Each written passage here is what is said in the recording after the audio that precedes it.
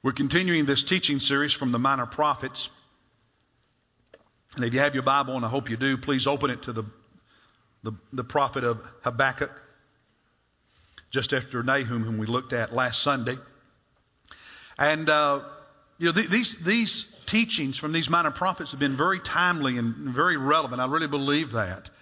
They've encouraged us that no matter what's happening in the world and in our country, to trust God.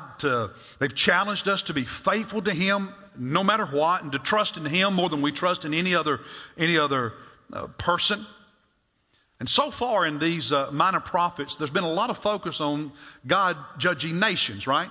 Not just those nations like Judah and Israel, His people, but nations that served idols, pagan nations. God judges nations. And I've said in different ways over the weeks that perhaps because, as Ernie Johnson said in that video, we've been faced with having to vote for two unpopular candidates, both of questionable character, that maybe God was giving us what we deserved. But Habakkuk takes things to another place. He adds to it an additional level of understanding, because what he's going to teach us today is that sometimes God works in ways we don't expect. That God works in ways that will surprise us, and He might choose methods and people that we would not think He would normally choose. And when God works in ways that we don't always expect or can totally explain or understand, He has certain expectations of us. No matter what, God has expectations of us. And Habakkuk makes that really clear. In the background is, you'll remember the northern kingdom of Israel had already, a century earlier been conquered and destroyed by the Assyrian army. And then in 612 BC, Babylon conquered Assyria and became the dominant military power of that part of the world. In 607, Babylon attacked Judah. And over the next several years, 20 years, there were three different invasions from the Babylonian army into Judah. 607, 597, and 587 BC. And each time they took away some of the population as slaves. The reason there were three attacks, they would put a puppet king on the throne, and after a few years he would listen to false prophets and revolt, and the army would come back and conquer them again. In that first invasion, Daniel was carried away as a slave. In that second invasion, Ezekiel was carried away as a slave. The last one in 587 BC left the nation of Judah just devastated. The city burned, the temple destroyed, and the masses carried into slavery in another country. Well, between the time that Babylon conquered Nineveh in 612 BC and that first invasion in 607 BC, it's in that 5-year window that Habakkuk preaches. And his book is different than the others in the sense that his whole book is this conversation, this dialogue between him and God. Chapter 1 is a back and forth between Habakkuk and God. Chapter 2 is a long talking God gave the prophet. And chapter 3 is basically a prayer the prophet prayed to God. Because in the process of that back and forth between him and God, he was renewed spiritually. He was renewed in his faith. He was strengthened. And so I want us to look at it because there's some important lessons for us today as the people of God. And this may be the most relevant message of this entire series. Chapter 1 of Habakkuk begins by talking about the oracle, the message that the prophet saw or received from God. And it's interesting that Hebrew word means both message and burden. Because his message, it was from God, but it was a heavy message. It was a weighty message. It was a message that broke his heart and burdened him. And so in verses 2 and following, he asked God a question. He said, "How long, O Lord, will I call for help, and will you not hear? I cry out to you violence, yet you do not save. Why do you make me see iniquity and cause me to look on wickedness. Yes, destruction and violence are before me. Strife exists and contention arises. Does that sound like the world today? Therefore the law is ignored, justice is never upheld, the wicked surround the righteous, therefore justice comes out perverted. It's as though Habakkuk is saying, God, how long? Now he's not talking about Babylon in those verses. This is before the Babylonian invasion. He's talking about Judah. God, how long are you going to let Judah, how long are you going to let your people act like this? Remember, all these prophets have been preaching, except for the ones that preached about Nineveh and so on, have been preaching to the people of God, saying unless you repented, what was going to happen? Judgment was going to fall on the nation.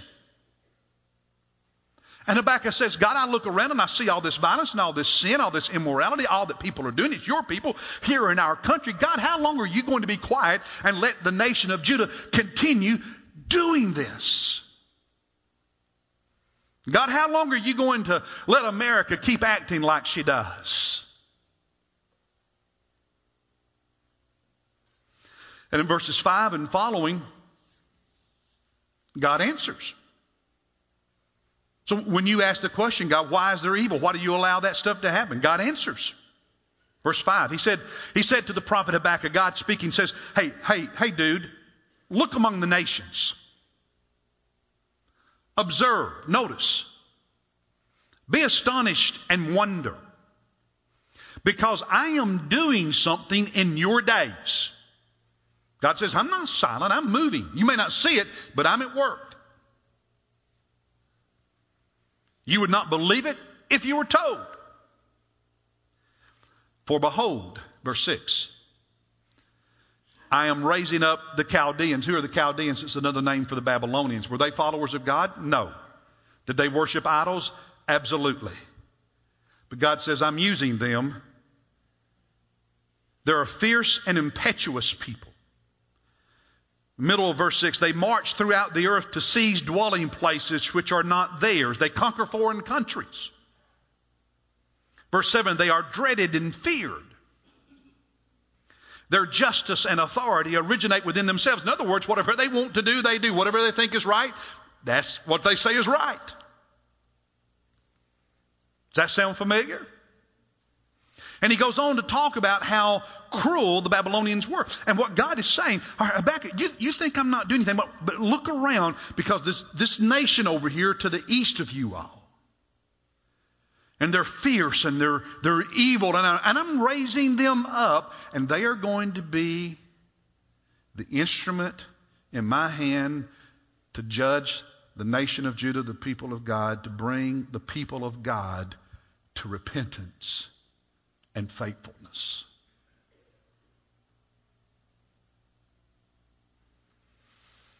He ends that answer in verse 11 by saying, in the middle of verse 11, they will be held guilty, that Babylon will be judged, and he talks about that some in chapter 2. And we've already seen the prophets, and Jeremiah in particular says, even though Babylon was God's instrument to judge Jerusalem, that God was then going to turn around and judge Babylon for her cruelty.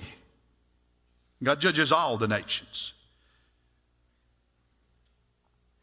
And then verse 12, Habakkuk replies to God, and it's almost as though he's saying, God, I don't get it.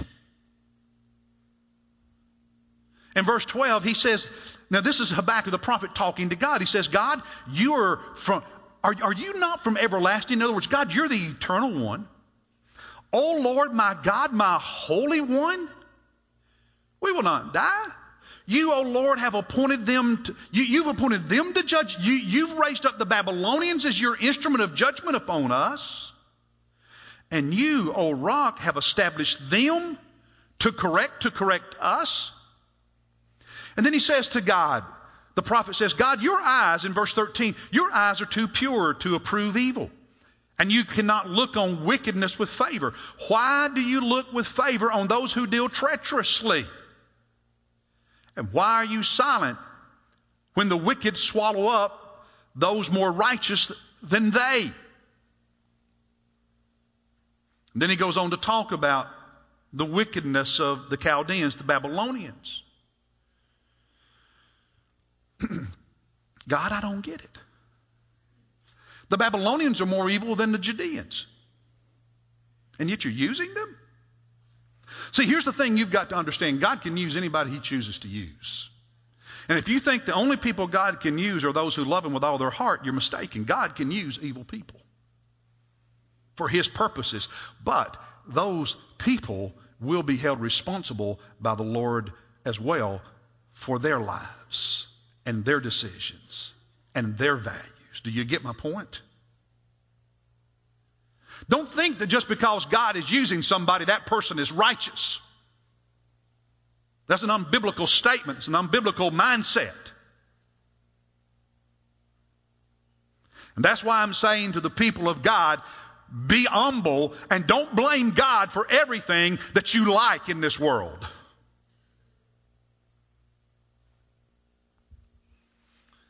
See, God's at work. Always is. I believe that. But sometimes when God answers our prayers, there's more to it than we think. Are you hearing me, church?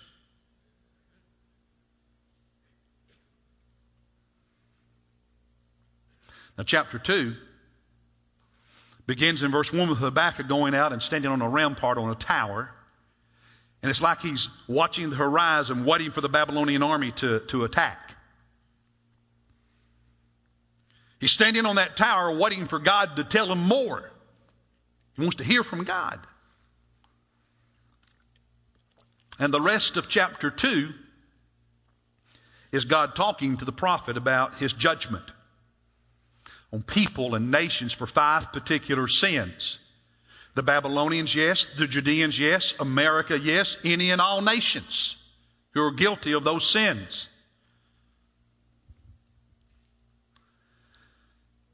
But what I want you to see in particular in chapter 2, a couple of things. One in verse 3.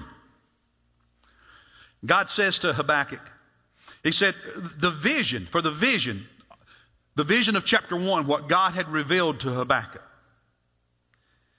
is yet for the appointed time. He said, God's saying, there's a time in history when that's going to happen. It's not yet. I've appointed the day.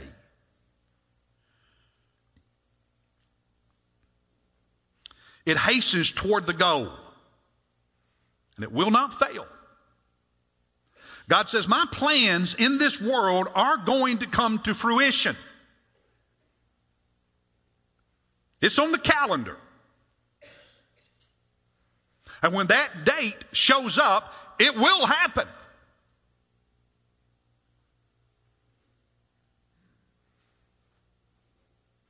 Though it tarries, wait for it. How often do we get impatient because God doesn't do things on our timeline?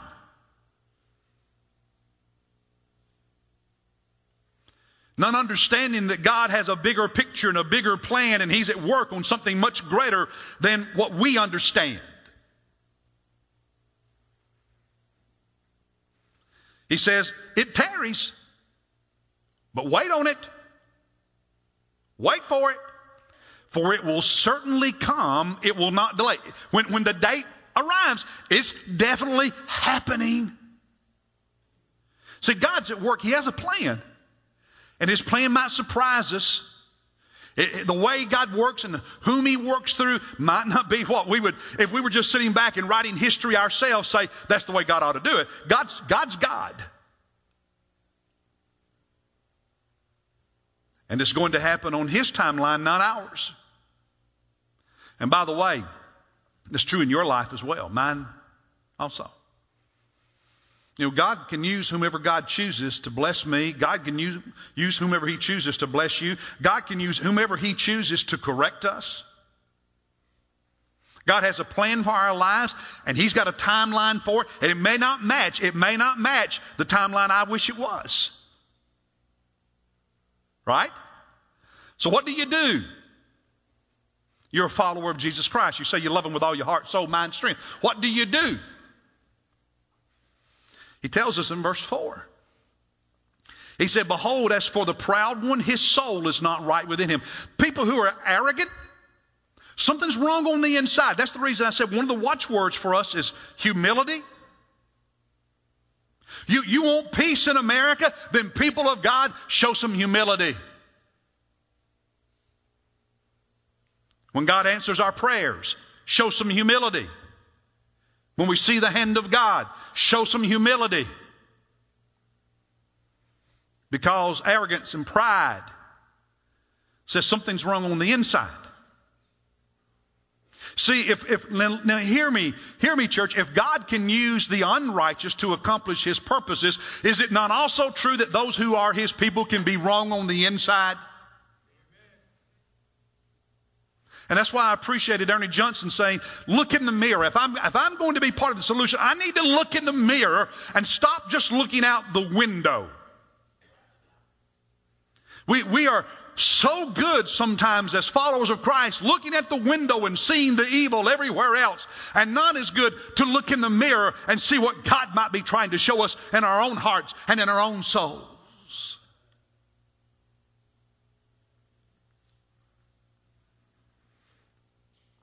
He says in verse 4, the righteous will live how? By faith. What do you do when God's up to stuff and you don't totally understand it? When God is doing things and you're glad He's doing it, but He's doing it in a way you didn't expect, or using people you wouldn't expect Him to use? What do you do when life isn't going according to the plan or the timeline you would have written, but God's at work? What do? You live by what? And faith means you're not in control.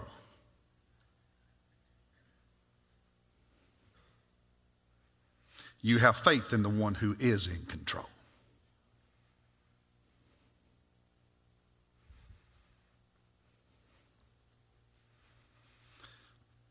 You jump over to chapter 3, verse 1, it begins by telling us this is a prayer of Habakkuk the prophet. And the whole chapter, all 19 verses, is a prayer. See, here's what's happened. Now get this. He has this dialogue back and forth with God. And in the beginning, he's frustrated. You ever been frustrated? I have. You ever been frustrated with things in this country? I have.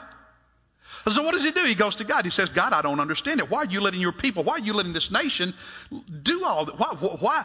God, it's like you're not doing anything and this world's going to hell. And God says, wait a minute, I am doing something, but you don't see it. And it may surprise you in terms of how I'm going about it. But God, you mean you're going to do it that way? That person's more evil than us. You're going to do it. And God says, hey, hang on. I can do what I want to. I'm God. And I'm going to judge everybody. You and everybody else. Because everyone's accountable to me. And what's interesting is through this back and forth, this back and forth, this back and forth in this prayer, do you know what happens to Habakkuk? He becomes stronger in his faith. And the last chapter of his book is a prayer to God, a prayer of worship. Now I want us to look at the last few verses starting at verse 16. He's talking to God and he says, I heard the vision, the message of God, and my inward parts trembled. At the sound, my lips quivered, decay enters my bone, and in my place I tremble. Why? Because I must wait quietly for the day of distress for the people to arise who will invade us. He says, God, all right, you've told me you're judging, and I don't like it, and it scares me to death to think about what's coming to our country. And you using the Bible, it scares me, God, and I've got fear. So can you be honest with God? Too many of us go through our Christian life pretending, lying to ourselves and lying to God. And you're not going to get anywhere in your spiritual development unless you learn to be honest with God. Because here's the thing, God's bigger than you. He can take it. And then He can correct you and encourage you and help you. But you're not going to grow if you can't be honest. Now verse 17. He's envisioning the day after Babylon conquers Judah. And he says, though the fig tree should not blossom, and there be no fruit on the vines, though the yield of the olive should fall, and the fields produce no food, and though the flock should be cut off from the field and there be no cattle in the stalls, he said, God, when Babylon comes and judges us as your instrument, it's going to be bad.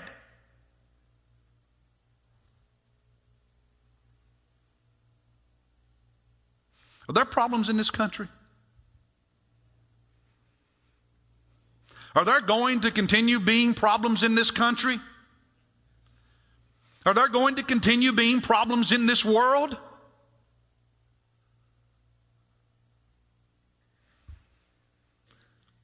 You know what he learned? In verse 19. Or verse 18 rather. Yet I will do what?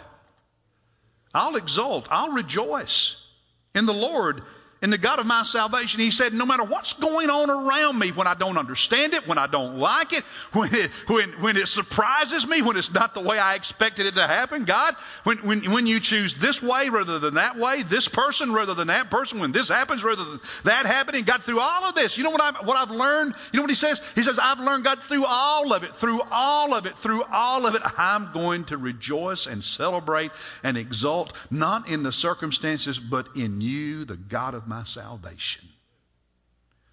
Jesus said, my peace I give you, not as the world gives. See, if your peace is based on elections and economies and circumstances and jobs and people, you're in for a hard life.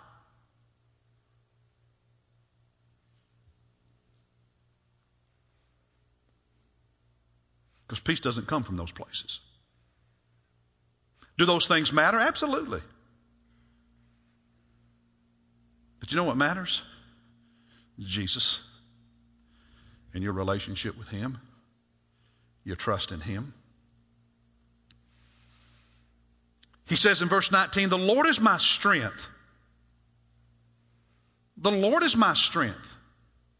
You've heard me jokingly but seriously say, stop watching so much television. Stop watching so much political commentary. Stop reading so much. Be informed. I'm informed. I read the news. I keep up with stuff. I'm informed. But some of you spend so many hours tracking all that stuff and so few minutes with God in prayer and in his word. And if you spend more time, whether you're a liberal watching MSNBC or a conservative watching Fox, than you spend in God's Word and in prayer on the inside, you're not right spiritually.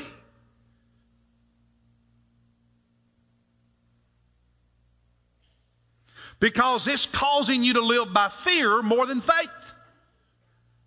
To trust man more than God. To control more than let go.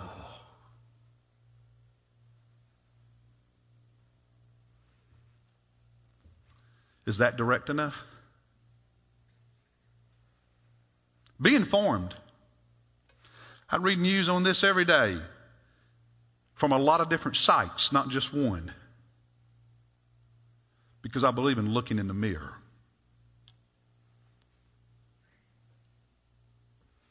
And I believe in hearing from God. He says, as I wrap this up in verse 19, the Lord God is my strength, and he has made my feet like hinds' feet, and he makes me walk on my high places. God is Habakkuk's strength. Is he your strength? He's talking about a red female deer that lives in the mountains. And it's interesting because they can climb cliffs. And what he's saying is this God, it's Jesus, it's this time with him, it's this strength that he gives me, it's this inner peace that comes from him. It's him that gives me the ability, like that female red deer, to walk whatever terrain I come upon.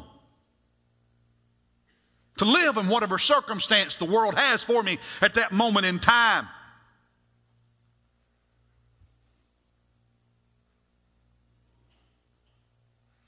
Because when a person or a people try to do it their own way rather than God's way, you keep falling down.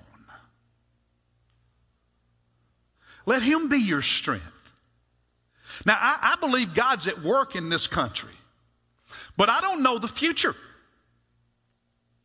And I don't understand everything that God is up to. But I'm going to trust Him. And I'm not going to live by fear. And I'm not going to try to control everything. I'm just going to preach Jesus, love Jesus, serve Jesus, and stay faithful to Jesus. What are you going to do?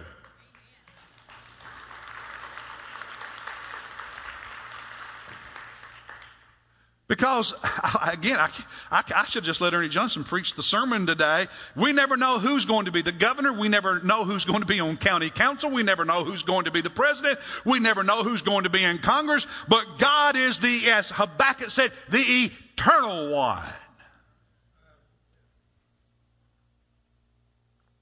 So I'll go back again. What's those three words? Prayer and faithfulness and humility. If we do it that way, we'll be okay, even if God judges America. Prayer, faithfulness, and humility. Would you stand?